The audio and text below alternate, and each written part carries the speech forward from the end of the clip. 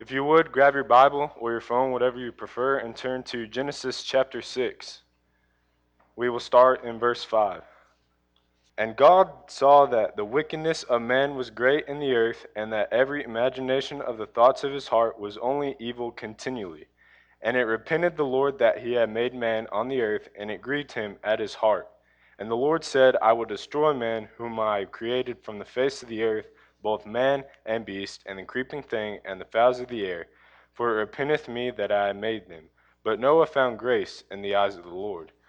These are the generations of Noah, and Noah was a just man and perfect in his generations, and Noah walked with God. And Noah begat three sons, Shem, Ham, and Japheth. The earth also was corrupt before God, and the earth was filled with violence.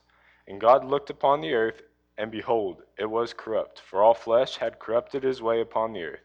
And God said unto Noah, The end of all flesh is come before me, for the earth is filled with violence through them.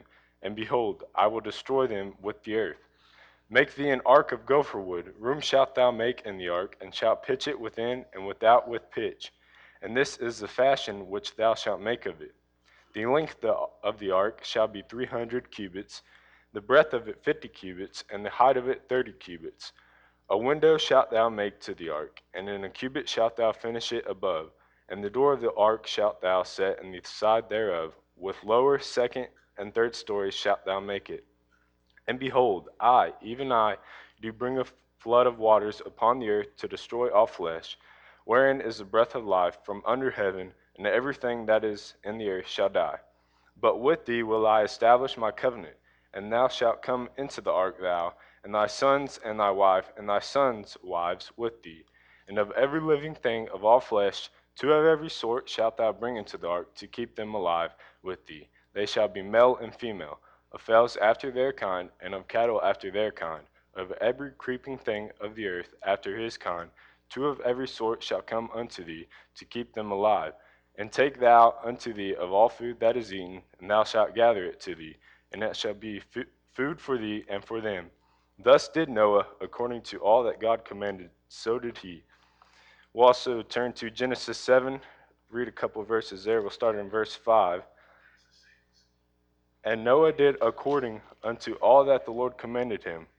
And Noah was 600 years old when the flood of the waters was upon the earth. And Noah went in, and his sons, and his wife, and his sons' wives with him into the ark because of the waters of the flood. We'll skip down to verse 10. And it came to pass after 7 days that the waters of the flood were upon the earth, in the 600th year of Noah's life, in the second month, the 17th day of the month, the same day were all the fountains of the great deep broken up, and the windows of heaven were open. And the rain was upon the earth 40 days and 40 nights. Skip down to verse 15. And they went in unto Noah into the ark, two and two of all flesh, wherein is the breath of life. And they that went in male and female of all flesh, as God had commanded him. And the Lord shut him in. And the flood was 40 days upon the earth, and the waters increased and bare up the ark, and it was lift up above the earth. And the waters prevailed and were increased greatly upon the earth, and the ark went upon the face of the waters. And the waters prevailed exceedingly upon the earth, and all high hills that were under the whole heaven were covered.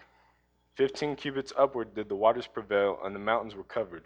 And all flesh died that moved upon the earth, both of fowl and of cattle, and of beast, and of every creeping thing that creepeth upon the earth, and every man. All in whose nostrils was the breath of life, of all that was in the dry land died. And every living substance was destroyed, which was upon the face of the ground, both man and cattle, and the creeping things, and the fowl of the heaven, and they were destroyed from the earth, and Noah only remained alive, and they that were with him in the ark. And the waters prevailed upon the earth 150 days. As you can see here from what we just read, Noah was a faithful man, and he did everything God asked him to. My title this morning is Dealing with Doubt. At moments we can feel strong in our faith and confident in our beliefs, yet at other moments we can find ourselves questioning or second guessing everything we believe. Sometimes it only takes a comment by a coworker or a conversation with a best friend, then doubt creeps in. What if Noah doubted? Would Noah have died during the flood? Let's imagine for a second that Noah did doubt God. In verse 13, he could have doubted God's wrath. Like, nah, God, I know you. You wouldn't never do that. Could have doubted his abilities to build an ark. I'm never built an ark in my life. I don't even know where to begin. Could have doubted God's promise. Would you really establish your covenant in me? Is there even enough time to build an ark? Now, how am I just going to get a wild tiger or something in this so-called ark? In all my life, I've never seen rain. How do I know there's going to be a flood? In Proverbs 3 and 5, it says, "Trust in the Lord with all thine heart, and lean not unto thine own understanding." It's clear that Noah trusted God with everything he had. It's also clear that if you had even 1 ounce of doubt in Noah's situation, the entire book of Genesis, if not the existence of man, is changed. So now let's study about doubt and how we can face it. What is doubt? To answer this, first understand that there are two different kinds of doubt. The first one being in John 12 and 37. "But though he had done so many miracles before them, yet they believed not on him." Now, this kind of doubt is the unwillingness to believe even in the face of evidence. It's a hard-hearted refusal to believe. The second one being in Mark 9:23 and 24. Jesus said unto him, "If thou canst believe, all things are possible to him that believeth." And straightway the father of the child cried out and said with tears, "Lord, I believe, help thou mine unbelief." Now, this doubt is what we would call shaky faith. We want to believe, but we have trouble with doubts or unanswered questions that we have. At times, trusting what God says is not always easy. The big question is, what will we do with our doubt? Will we allow the doubt to turn us away from God, or allow it to cause us to search things out of God more deeply? Notice how doubt was handled in these following verses. Genesis 17:15 through 23, we'll see how Abraham responds to God. "And God said unto Abraham, As for Sarai thy wife, thou shalt not call her name Sarai, but Sarah shall her name be. And I will bless her, and give thee a son also of her. Yea, I will bless her, and she shall be a mother of nations. Kings of people shall be of her. Then Abraham fell upon his face, and laughed, and said in his heart, Shall a child be born unto him that is 100 years old? And shall Sarah that is 90 years old bear? And Abraham said unto God, O that Ishmael might live before thee. And God said, Sarah thy wife shall bear thee a son indeed, and thou shalt call his name Isaac. And I will establish my covenant with him for an everlasting covenant, and with his seed after him. And as for Ishmael, I have heard thee. Behold, I have blessed him, and will make him fruitful, and will multiply him exceedingly. 12 princes shall he beget, and I will make him a great nation. But my covenant will I establish with Isaac, which Sarah shall bear unto thee at this set time next year. And he left off talking with him, and God went up from Abraham. And Abraham took Ishmael his son, and all that were born in his house, and all that were bought with his money, every male among the men of Abraham's house, and circumcised the flesh of their foreskin in the selfsame day, as God had said unto him. Abraham laughed at God, thinking they were too old to bear a kid. Then after thinking it through, he listened to God and did what God asked of him. In Matthew 11:2 through 3, we'll see what John the Baptist did when he had some doubt. Now when John had heard in the prison the works of Christ, he sent 2 of his disciples and said unto him, Art thou he that should come, or do we look for another?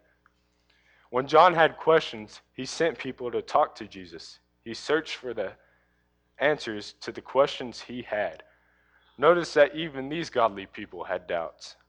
Having questions does not make a person bad. If we will take our questions to the Lord, he will give us the answers we look for.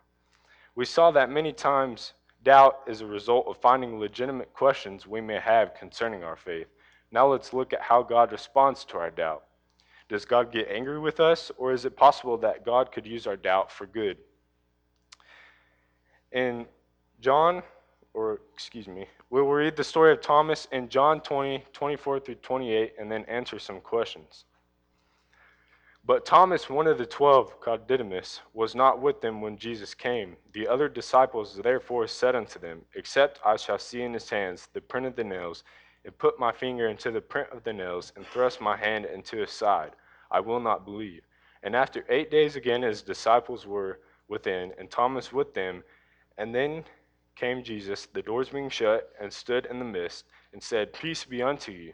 Then saith he to Thomas, Reach hither thy finger, and behold my hands, and reach hither thy hand, and thrust it into my side, and be not faithless, but believing. And Thomas answered and said unto him, My Lord and my God. What doubt did Thomas have? Thomas questioned whether Jesus had really raised from the dead. And how did Jesus respond to his doubt? Jesus wasn't upset or angry. Rather, he showed kindness and patience. How do you believe Jesus viewed Thomas's doubt? I believe that Jesus understood that Thomas had an actual question and that Thomas truly wanted to believe that he raised from the dead. God does not get angry with our doubt. He does, however, desire to give answers so that we can become stronger in our faith. When we think about doubts, we often think of the confusion and uncertainty that they bring. However, scriptures say that God can take our questions and turn them into something good. Let's read James 1, 5 and 6 and consider some more questions. If any of you lack wisdom, let him ask of God, that giveth to all men liberally, and upbraideth not, and it shall be given him. But let him ask in faith, nothing wavering, for he that wavereth is like a wave of the sea, driven with the wind and tossed. What is the negative side of doubting? There is confusion. You are pulled every direction, and you are unstable. Opposite of that, what is the positive side of doubting? God is willing to give us wisdom. He will give us the answers we are looking for if we search for them. And how can doubting be a good thing? It can cause us to think through issues and come to conclusions, which gives us a confidence and a stronger faith. When doubt creeps in, we must be willing to search for the truth. As God reveals the answers to us, we can find confidence in His truth, and our faith will be made stronger. As we conclude, let us look at how we can overcome any doubts we may have and help those around us who may be struggling with doubt as well. God may desire to use us to help someone who is struggling in an area of doubt. When doing so, keep these things in mind. First one, be merciful to those who doubt. In Jude 1:22, the NIV version says, be merciful to those who doubt. Secondly, accept them where they are. In Romans 14:1, accept the one whose faith is weak without quarreling over disputable matters. Number 3, help in a spirit of patience. 1 Thessalonians 5:14, and we urge you, brothers and sisters, warn those who are idle and disruptive, encourage the disheartened, help the weak, be patient with everyone. Number 4, teach them what God has taught you. In 2 Corinthians 1:4, who comforts us in all our troubles so that we can comfort those in any trouble with the comfort we ourselves receive from God. Now, how do you tackle your own doubts? First, remember what we have already discussed.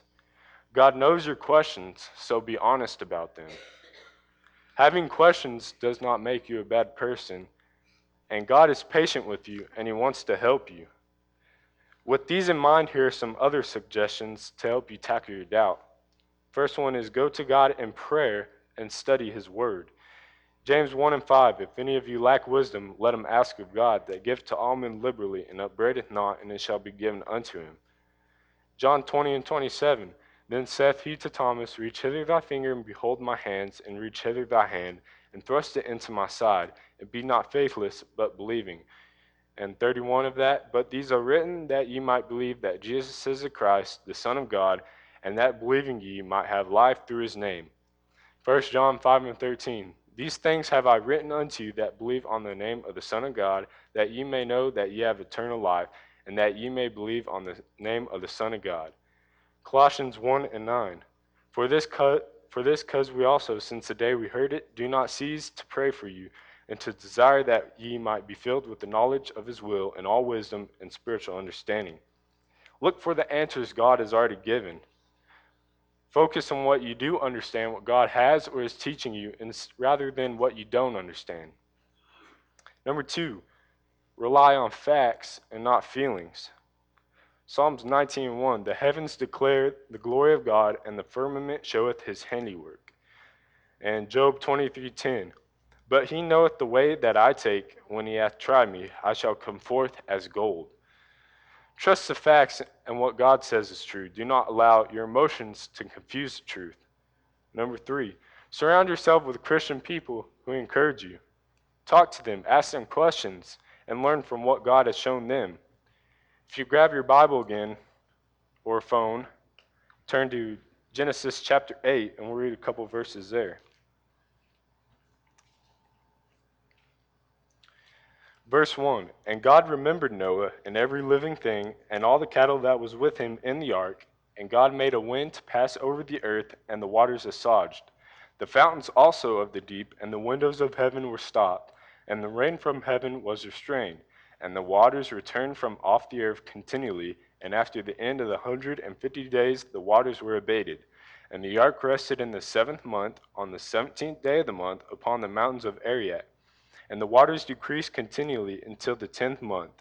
In the 10th month, on the 1st day of the month, were the tops of the mountains seen. And it came to pass at the end of the 40 days that Noah opened the window of the ark which he had made, and he sent forth a raven, which went forth to and fro until the waters were dried up from off the earth. Also he sent forth a dove from him to see if the waters were abated from off the face of the ground. But the dove found no rest for the sole of her foot, and she returned unto him into the ark. For the waters were on the face of the whole earth, and then he put forth his hand, and took her, and pulled her unto him into the ark. And he stayed yet other 7 days, and again he sent forth the dove out of the ark. And the dove came into him in the evening, and lo, in her mouth was an olive leaf plucked off. So Noah knew that the waters were abated from off the earth.